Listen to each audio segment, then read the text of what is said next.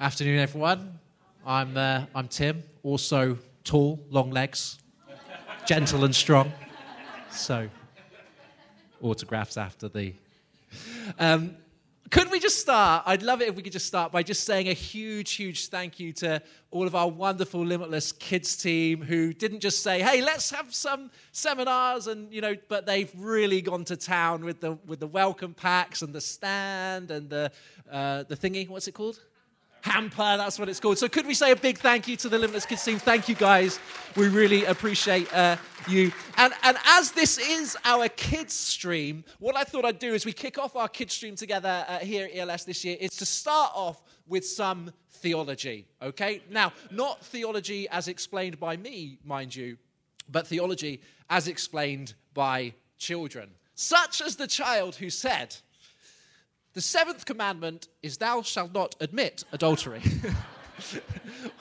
Or the other who said, "Solomon had 300 wives and 700 porcupines." Noah's wife was called Joan of Arc. I don't like that one a lot. Jesus was born because Mary had an immaculate contraption. Some contraption there, isn't it? I absolutely love this one. Samson slayed the Philistines with the axe of the apostles. I don't know what that is, but I'd like one. I'd like an axe of the apostles. And my most favorite of all, a godly person should have only one wife. This is called monotony. What a joy it is to serve children in children's ministry. But here's something that I know about you.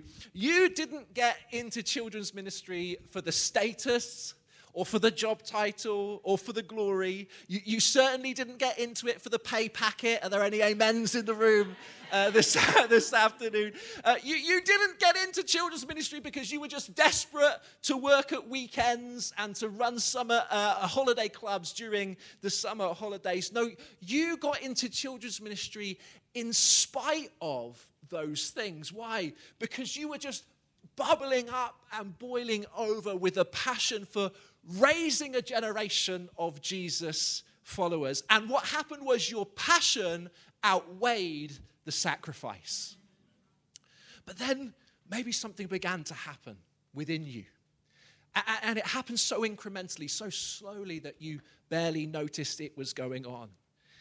You got so consumed with what you were doing that you kind of forgot why you were doing it. Maybe you filled in one too many risk assessments. Perhaps you took one too many Saturdays away from your family. Maybe you had a few too many misunderstandings with your line manager. Perhaps you had a few too many behavioral issues to deal with within your children's ministry. And then, of course, then there was a pandemic. And suddenly, all that you had invested so much time and energy and prayerfulness into was kind of gone overnight. And of course, you worked hard to adapt and connect with your children online, but let's face it was a nightmare.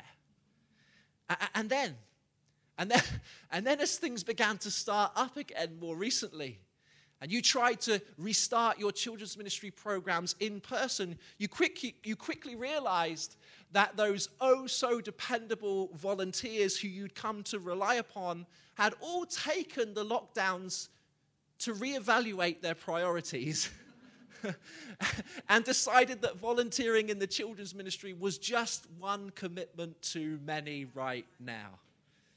And in amongst all of this, all of these challenges, all these things that you faced, the why which once so consumed you began to get a little lost, under a pile of consent forms. And the spiritual fervor, that zeal, which once compelled you to do anything for the gospel, perhaps it wasn't quite so bubbling up and boiling over as it once was. Well, if that's you today, and listen, that's been all of us, hasn't it? At some point over these last few years since we were last together in this space. If that's you today, I wanted just to take a few moments right at the start of our time here in our Limitless Kids stream at ELS to remind ourselves of our why. The reason that we got into this children's ministry thing in the first place. I would like for us just to spend a moment to come back to our first love and to begin to allow that passion to rekindle in our hearts once again. So why don't you take just a minute or two to turn to the person next to you and answer this question. Why do you do children's ministry? What is it that inspires you to do it week after week, to give your time and your energy and your prayer and devotion to the children that you lead and serve? What is it that compels you? Why do you do children's ministry? Let's just be a little bit disorderly about this. Just shout some things out. You know, what were some of those whys? You might reflect your own why or the why that somebody else said to you. Why do you do children's ministry? Somebody shout something for me. To have fun with the children, yes. To have compassion, relationships, to soak everything up, be at the beginning of their journey. Beautiful. Yes, come on. The call of God. The call of God. We're in this because of the call of God over our lives. I love it. Anything else? Because kids need Jesus. Come on, Naomi. Yeah, love that. Love that stuff. Yeah. Come on, I love that. I love that. And I love seeing children's workers who just walk faithfully with God and serve kids in children's ministry over a long period of time. It's something that really stirs me. I love that. Are you remembering? Is it coming back to you? Is your heart stirred this afternoon? You know, I just want to remind you that what you're doing is important. In fact, it's hard for me to think of anything more important that you could give your life to than passing on the gospel to the next generation. What else are we going to do?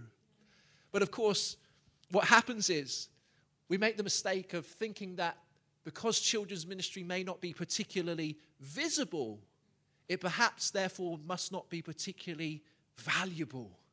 But we know that nothing could be further from the truth. And here's why. I want to tell you why that nothing could be further from the truth. Did you know that the decline in church attendance among under 16-year-olds is much faster than the decline in all other generations? The number of under 16s reported in the average child Sunday attendance has decreased by 20% over the last 5 years, compared to a 12% decline in the average adult Sunday attendance. We also know that from 1990 to 2020, the UK church is thought to have lost 1.1 million children from its congregations.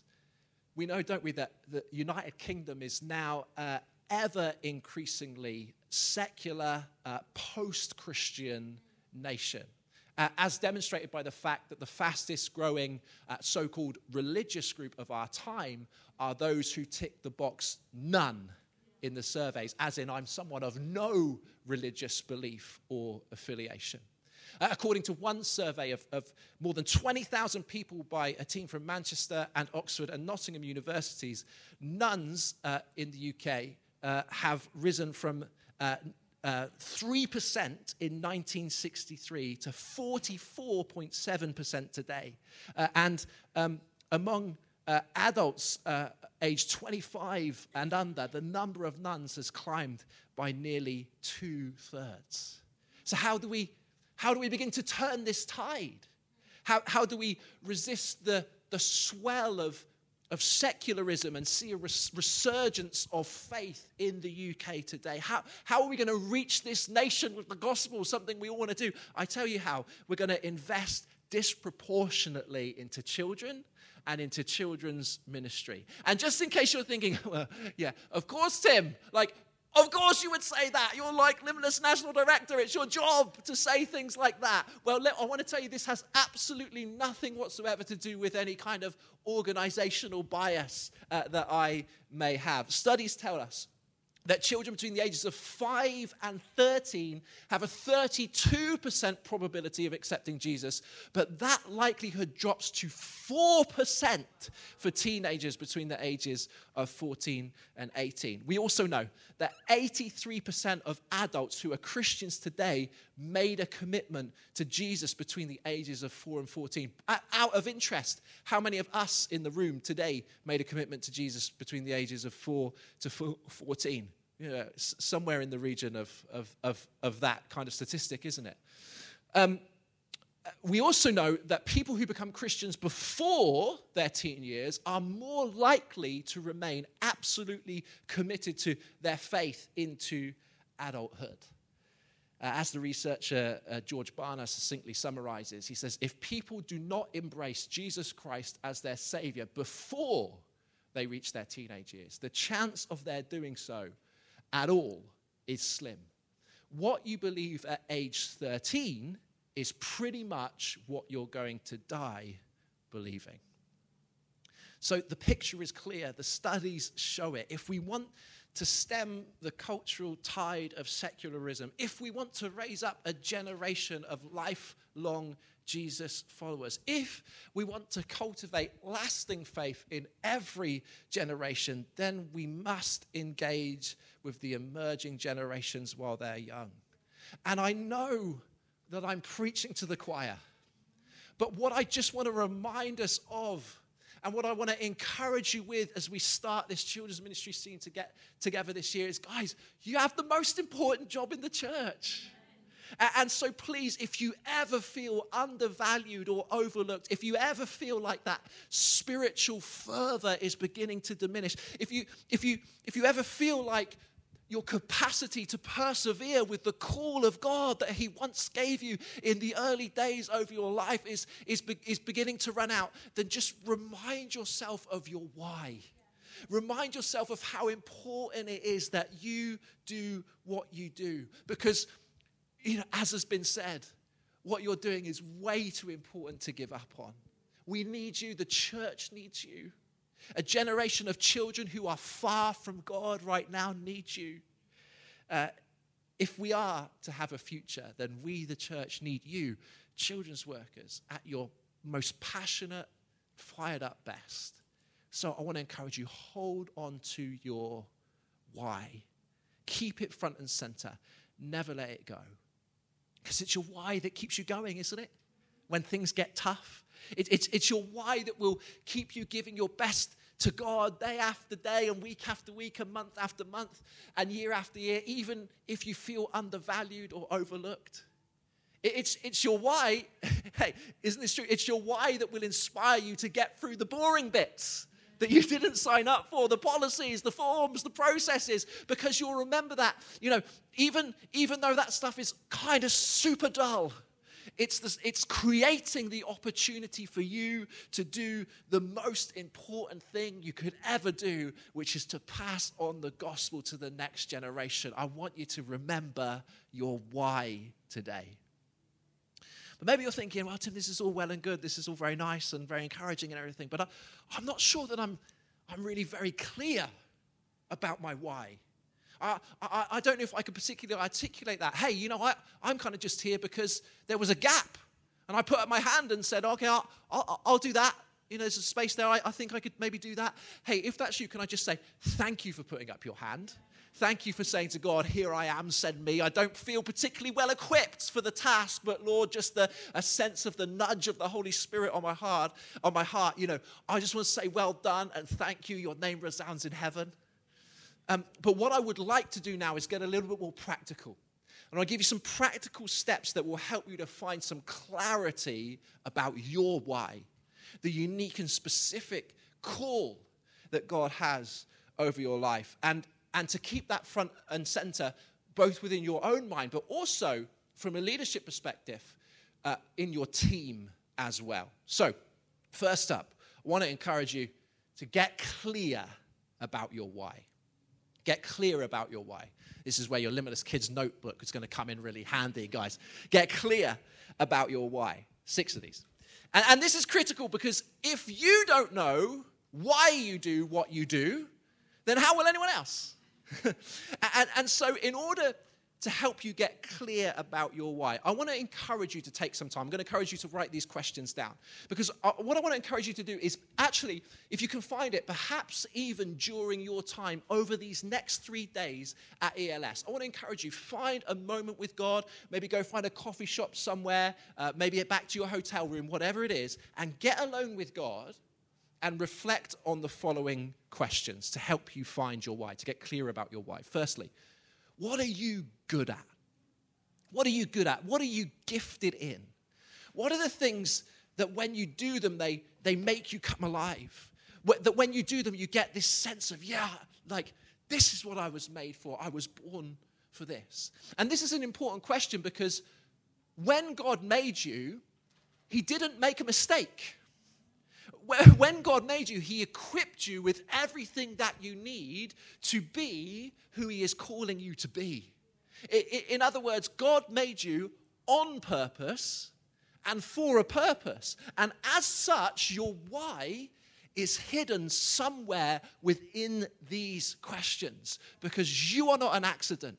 You are crafted and knit together in your mother's womb, equipped with the things that you need, with the gifts, with the personality, and everything that you need to do the thing that God is calling you to do. So, ask those questions. Secondly, what's your passion? What's your passion? What's your burden? What are the things that get you up in the morning, but also keep you awake at night as you turn them over in your head? Because, I really believe that there's a good chance that the things that God has made you passionate about are also the things that God is calling you to do something about.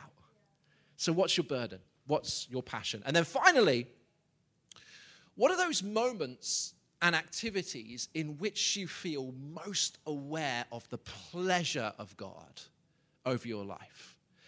There's a moment in the movie Chariots of Fire, old movie. Anybody seen Chariots of Fire? It's a bit of an old one now. It's the story of Eric Liddell. And Eric Liddell, he was an Olympic runner, 400-meter champion, Christian. And Eric Liddell in the movie, he famously says this: I believe God made me for a purpose, but I also believe that God made me to run fast. And when I run, I feel his pleasure. So what are those things for you? The things that when you do them, you just feel, you sense the pleasure of God over your life. That you're right in the center of his purposes for you. That you feel his smile over you. What are those things? What are those things for you? Those things that cultivate like that sense of inner joy and peace when you're embracing them. And actually, like a sense of discontentment and restlessness when you're living away from them or outside of them or they're not present in your life. What are those things for you? Let me encourage you, take some time over these next few days to get alone with God and to ask those questions and get clear about your why. Once you've done that, though, the next step is to get everyone clear about your why. Get everyone clear about your why. Let me ask you a little bit of a provoking question, if I may. If I was to kind of come and survey your children's ministry team, those that you work with in the context of your children's ministry in your local church, and I was to ask them independently, without consultation, hey, what's the purpose of this children's ministry? Well, what's the shared mission of this team? What's your why as a children's ministry? Would they all answer in the same way? If they wouldn't, it's time to get everyone clear about your why. Todd Bolsinger, he says this: there is perhaps no greater responsibility and no greater gift that leadership can give a group of people on a mission than to have the clearest and most defined mission possible.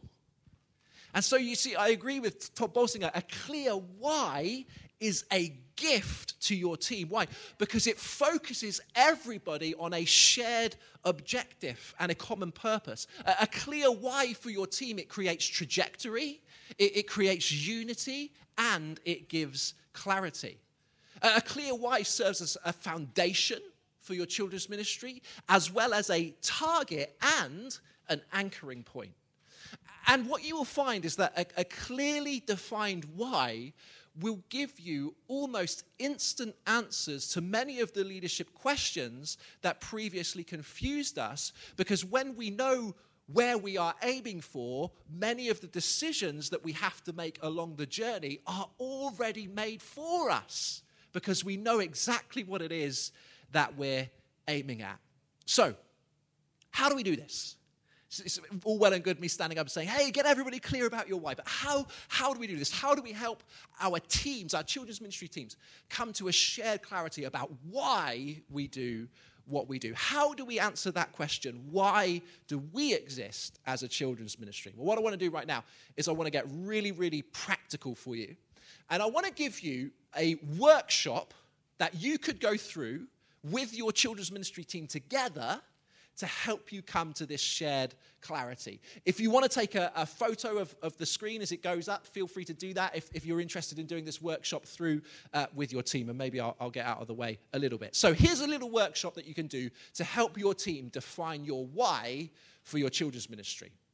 Team workshop, here we go. Step 1, give your team an envelope with everything you do through your children's ministry on individual pieces of paper inside. So maybe you do like a Sunday morning kind of, maybe it's a breakout group, or maybe it's for the whole of your Sunday service. Maybe you do holiday clubs. Maybe you do parent-toddler groups. I don't know. What is it that you do in the context of your church and your children's ministry? Put all of those things, as many as you can think of, from meetings to your kind of big gatherings to your team training, all of those things, put them in there.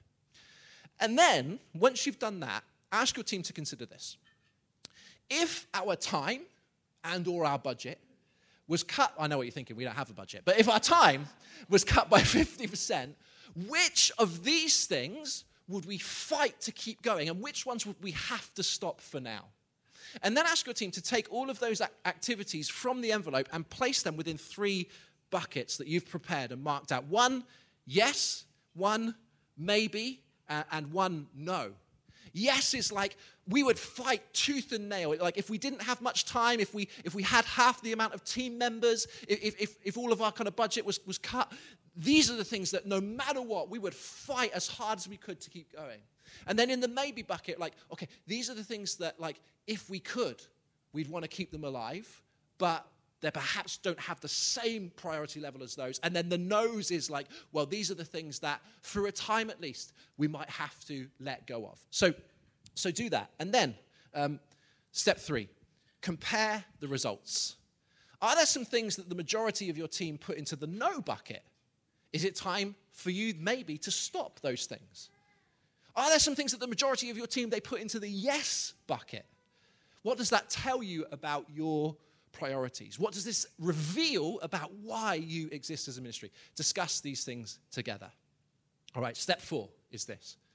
Having clarified your priorities, ask your team to individually write a 1 or 2 sentence mission statement that describes the purpose of your children's ministry. Answering that question, why do we exist? Now, at this point, there's no consultation allowed. This is an individual bit because you're trying to see how the different members of your team see it based on the exercise that you've been through.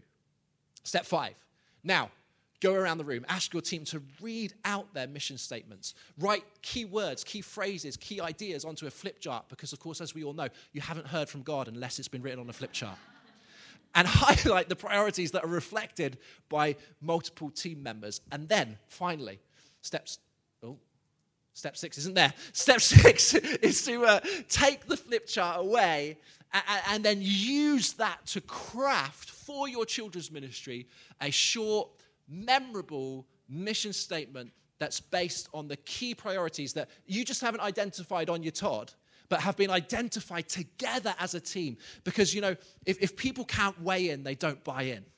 So this is a process by which we want to hear what's on the hearts of our team members, allow them to get their fingerprints over it, to feel that sense of ownership together over what we do and why we do it as a team.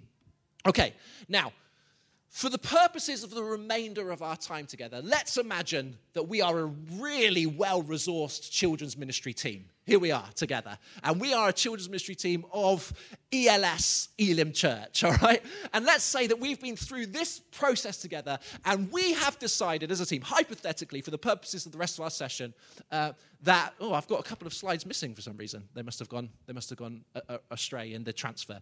Let's imagine then that our mission statement that we've come up with is this: raising a generation who passionately love and follow Jesus. That's what we're about. ELS Elim Church, we're all about raising a generation who passionately love and follow Jesus. That is our why. That's our shared purpose, our common mission as a team. That's great. We're all clear about our why. But this is the beginning of the process, not the end. Because once you have that clarity, the next step is to filter your program and your decisions through the lenses of your why. Isn't it true that there are kind of infinite things, I almost said limitless things, that we could feel like we could or should be doing in our children's ministries? Whether it's Sunday morning breakout sessions or outreach groups or Bible studies or mentoring programs or provision for children with special educational needs or schools ministry or parent-toddler groups or writing session content or engaging with parents or recruiting and training volunteers or fundraising or event planning or running holiday clubs or DBS checks or safeguarding policies or consent forms and risk assessments. I mean, it's exhausting just to think about it. But here's the problem. If everything is important, then nothing is. So what do we do? How do we lift ourselves out of the fog? This is what we do. We come to absolute clarity about our why, and then we focus as much of our attention and our energy and our time and our programming on that one thing as we can. And this part of the process, this is probably the hardest bit, because this requires some real courage. Why? Because it means stopping some things, which feels to you, and perhaps more pertinently, feels to your line manager like regression, not progression. But you can't do everything, and you certainly cannot do everything well. And this is particularly true for you. It's true for all of us, but it's particularly true for you if you are one of the heroes of children's ministry and you're just a volunteer. And like you've got a busy job and a family life, and yet still you're pouring your time and energy. Or maybe you're part-time employed. It's true for all of us, but it's even more true in that instance. And so what I want to encourage you to do is, rather than trying to do everything just because you feel like you could or you should or somebody else does, just get clear about what God has called you to do. And focus your program and your activity around those few things. And this is why it's kind of, look, inspiration is a good thing, imitation not so much. Because when we try and imitate that other massive children's ministry down the road, we go wrong because they have a different why. They have a different assignment from God than what you have. And this is also one of the reasons why we get so exhausted so fast in ministry, because we take on more priorities for ourselves than God has actually assigned to us. So, once we have that shared clarity about our why, we've got to be brutal with our program. We've got to take everything we do in our children's ministry and one at a time pass it through the filter of our why. Does it fulfill the assignment that God has for this children's ministry? Then let's pour our energy into it. Maybe it doesn't. Let's let it go. Okay, so in the context of our hypothetical children's ministry then, that would look like this. We sit down together as a team. We take everything that we do and we ask this question: does this activity, does this curriculum, does this group, does this program, does this help us to raise a generation who passionately love and follow Jesus? And if it doesn't, we cut it. I'll say it again. We can't do everything. We certainly can't do everything well. So we've got to be willing to let go of many good things. We're not letting go of bad things. We're letting go of good things in order to focus our energy on the real God things.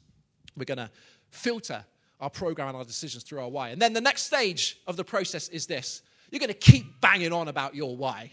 You're just going to keep going on and on and on about it until you feel like a broken record. You're just going to keep repeating it and repeating it. Because even if you come to that shared clarity about your why, even if you've begun that process of filtering your program, your children's ministry activity through your why, it's actually really difficult to make that why stick with your team. Time has this way of like eroding the adhesive of your why. As one leader puts it, most leaders think that if they fill people with the vision once, they'll stay full forever. But that's just not true. Vision leaks, even out of the best people. Most leaders, frankly, they don't cast vision enough. They blame followers for faltering commitment, not realizing that they have faltered in their role of a vision caster. And so we're clear about our why, and then we want to keep banging on about it. Consistently keep that why front and center in the minds of your team. As Patrick Lencioni writes, I really love this. Great leaders, what do? They see themselves as chief reminding officers. God, put that on your business card. I know you don't have a business card, but chief reminding officers as much as anything else. Their top 2 priorities are to set the direction of the organization, we'll say children's ministry, and then to ensure that people are reminded of it on a consistent basis. So we return to our hypothetical why. What are we about? As ELS, Elim Church, we're about raising a generation who passionately love and follow Jesus. If that's our why, here's what we're going to do. At the start of every team meeting before a session, we're going to gather our team together and we're going to say something like this. Hey, we are here today because we're about raising a generation who passionately love and follow Jesus. With that in mind, here's our plan for the session. And then at the end of the session, when we reflect together with our team and we gather around, we say, hey, how is that going to go today? So, hey guys, so remember, the reason we did this today is because we want to raise a generation who passionately love and follow Jesus. How did we get on with that today, do you think? And we reflect together. And then we're going to celebrate people who do things that contribute towards our why. And we're going to challenge people when they exhibit behaviors that conflict with our why. Maybe we're going to put that little mantra in our email signature so that every time we interact with our team, they see it again. We're going to put it on our graphics, on our social media. Maybe we're going to tattoo it on our foreheads. I don't know. Whatever, maybe not that. But whatever we can do to keep that thing front and center, fresh in the minds, day by day, week by week, in our team members, that's what we're going to do. You only know that you've done this enough when your team members start mocking you for repeating yourself. That's when you know you're on the right track. We're going to keep it front and center by keep banging on about it. And then, finally, you're going to recruit around your why. Recruit around your why. Early in the 20th century, the adventurer, here he is, Ernest Shackleton, he attempted to become the first ever explorer to cross the South Pole. And on December the 5th, 1914, Shackleton, with his crew of 27 men, set out to sea on the Endurance, a 350-ton ship that had been built especially for the expedition. But the crew of the Endurance would never reach the continent of Antarctica because just a few days into their journey through the southern Atlantic, the ship encountered mile after mile of ice in which they soon became stuck. Shackleton and his crew, they were stranded, get this, in the Antarctic for 10 months aboard the Endurance until finally the pressure of the ice crushed the ship and it began to sink into the ocean. And so what happened is the stranded crew, well, they boarded their 3 lifeboats and they landed on a tiny island. And there, Shackleton left behind all but 5 of his men who went with him and embarked upon a hazardous journey across 800 miles of rough seas to find help for his crew, which eventually he did. What makes the story of the Endurance so remarkable, however, is the fact that during this whole lengthy ordeal, stuck in the freezing cold, not a single crew member died. But this was not down to luck. This was down to the fact that Shackleton found the right people for the job. Why did they survive? Because Shackleton recruited survivors. And how did he find this amazing crew? Well, actually, with a simple advert in the Times newspaper. That's how he got his crew. The thing is, though, this particular advert was a little different from that you might have expected to recruit a crew for such an expedition. Because in this advert, he didn't say what he was looking for. This advert didn't say something like, men needed for an expedition, minimum of 5 years experience, must be able to hoist a sail, come and work for a fantastic captain. It didn't say anything like that. Because he was looking for something more. He was looking for a crew that belonged on such an adventure. And so his actual advert, it said something like this. Men wanted for hazardous journey, small wages, bitter cold, Long months of complete darkness. I know you're thinking this sounds like children's ministry. Constant danger. Safe return, doubtful. Honor and recognition in case of success. Now what, you're thinking, what kind of person would respond to an advert like this? Only those who were stirred by such a challenge. Only those who were inspired by the call to adventure. Now, all of us, I know, have been struggling for volunteers, right? Particularly post-pandemic. And so what we tend to do at such a time is we stand up in front of our church congregations and we make an announcement about what we need. It goes something like this. Hey, everyone, so we've got 30 kids upstairs on a Sunday morning. Isn't that great? And guys, in order to ensure that we've got a safe environment for them, we need to make sure that we've got like a ratio of 1 adult to 5 children. And we're really struggling to get that right now. And we just really appreciate it, therefore, if some of you could kind of come and sign up for the team. And hey, listen, if we can get enough of you on the rota, then you'll only have to do 1 in every 4 Sundays.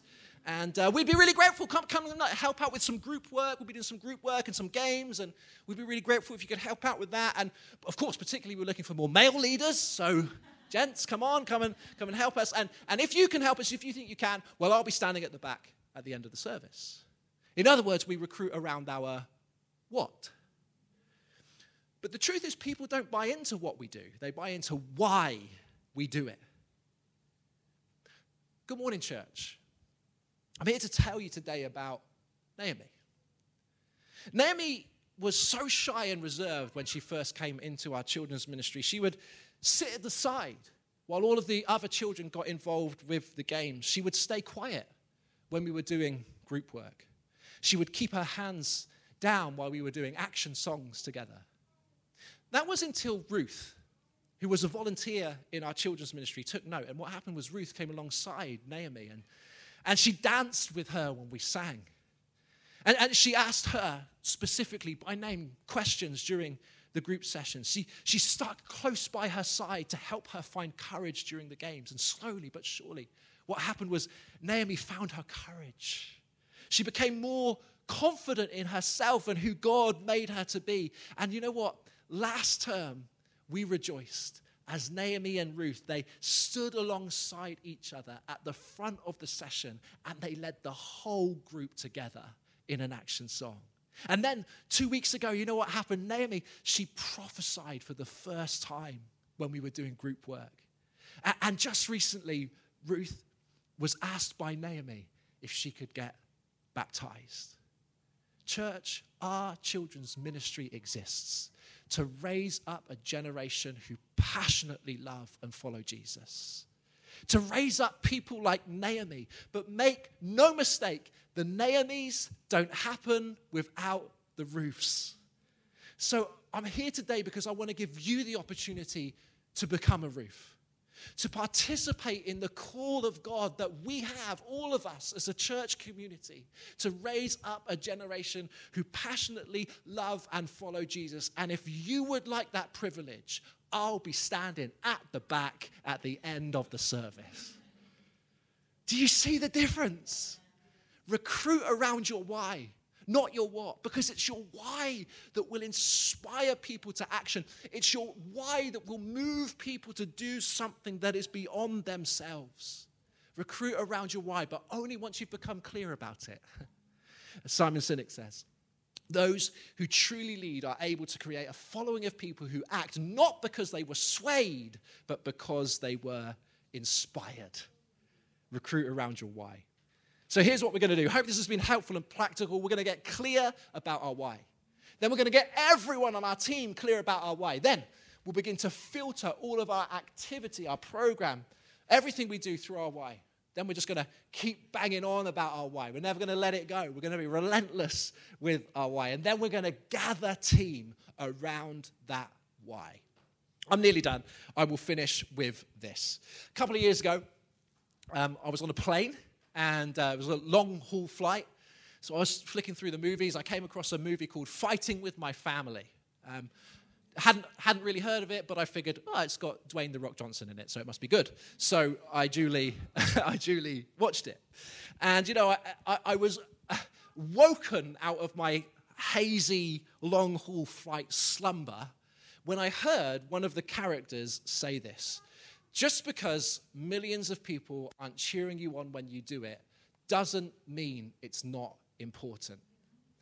And it strikes me that this is a word for children's workers today. Because kids ministry in the world, even in the church world, isn't particularly visible. But just as we said earlier, friends, just because it's not visible doesn't mean it's not valuable. Because during your lifetime, you may well do something other than children's ministry. You could do something that's more public, more impressive. You might do something that's held in higher esteem by the watching world. You could surely do something that pays you more or has a better career path. But friends, please hear me and look me in the eye when I tell you, you will never do something more important. Because what are you going to give your life to that's more important than passing on the gospel to the next generation? There's no promotion. There's no level up. You've already reached it. And yet, it is sometimes occasionally a grind. I know that. Sometimes monotonous and painful. But please know this. You are changing the future.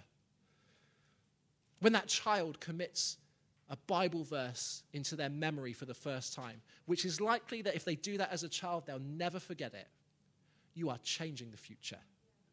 When you encourage or resource that family to pray and read scripture together around their dining room table, you are changing the future. When that child gives their life to Jesus for the first time, come on, you're changing the future. And in countless other ways, friends, that you will never perceive this side of eternity, you are changing the future. This is why you do what you do. Friends, please don't ever forget it. And so I simply wanted to finish this session here in our kids stream just by saying thank you. On behalf of Limitless, I want to say thank you for what you do to serve children. On behalf of the Elim movement, I want to say thank you. And if I even may be so bold, on behalf of your Father in heaven, thank you. Thank you for all that you pour out for the lives of children in your locality, for your energy, for your effort, for your prayerfulness, for your persistence, for your sacrifice. You may not always be seen or thanked, but I want to tell you, friend, your name resounds in heaven. What are we going to give our lives to? Come on. That's more important than passing on the gospel to the next generation. Keep going. Don't give up. The smile of God is over your life today. You're serving Jesus. You're making a difference. You're changing a life. You're changing lives. You're raising a generation to passionately love and follow Jesus. Would you just now hear the sound of your Father's voice saying to you in this moment, well done, good and faithful servant. Father in heaven, I pray for courage, perseverance, and joy in the lives of these wonderful children's workers today. Holy Spirit, my words are flawed, but by the power of your Spirit, would you stir something of spiritual fervor and zeal in them today? Lord, for any who've maybe these guys are flying, but for any who just felt on the edge of like, I don't know if I can do this anymore. God, by your Spirit, would you just remind them of the value of what they do today? Would you do that, Lord, by your Holy Spirit? And Lord, for any who've just maybe felt a little dry in their spirituality, Lord God, please, may it not be my voice they hear, but may it be your voice spoken deep into their soul that they hear, saying, well done, good and faithful servant. Lord, I thank you that you've called us to a task that is absolutely critical. Critical for the future of the church, critical for the kingdom of God on earth as in heaven, and most importantly of all, critical for children who maybe have a baby faith, maybe who are far from God. Help us, I pray, to be spiritual parents, to be disciple makers today for this generation of children that we serve. In the name of Jesus. Amen. Amen. Bless you, everybody. Thank you so much, Tim. That hopefully you've gone away inspired by that.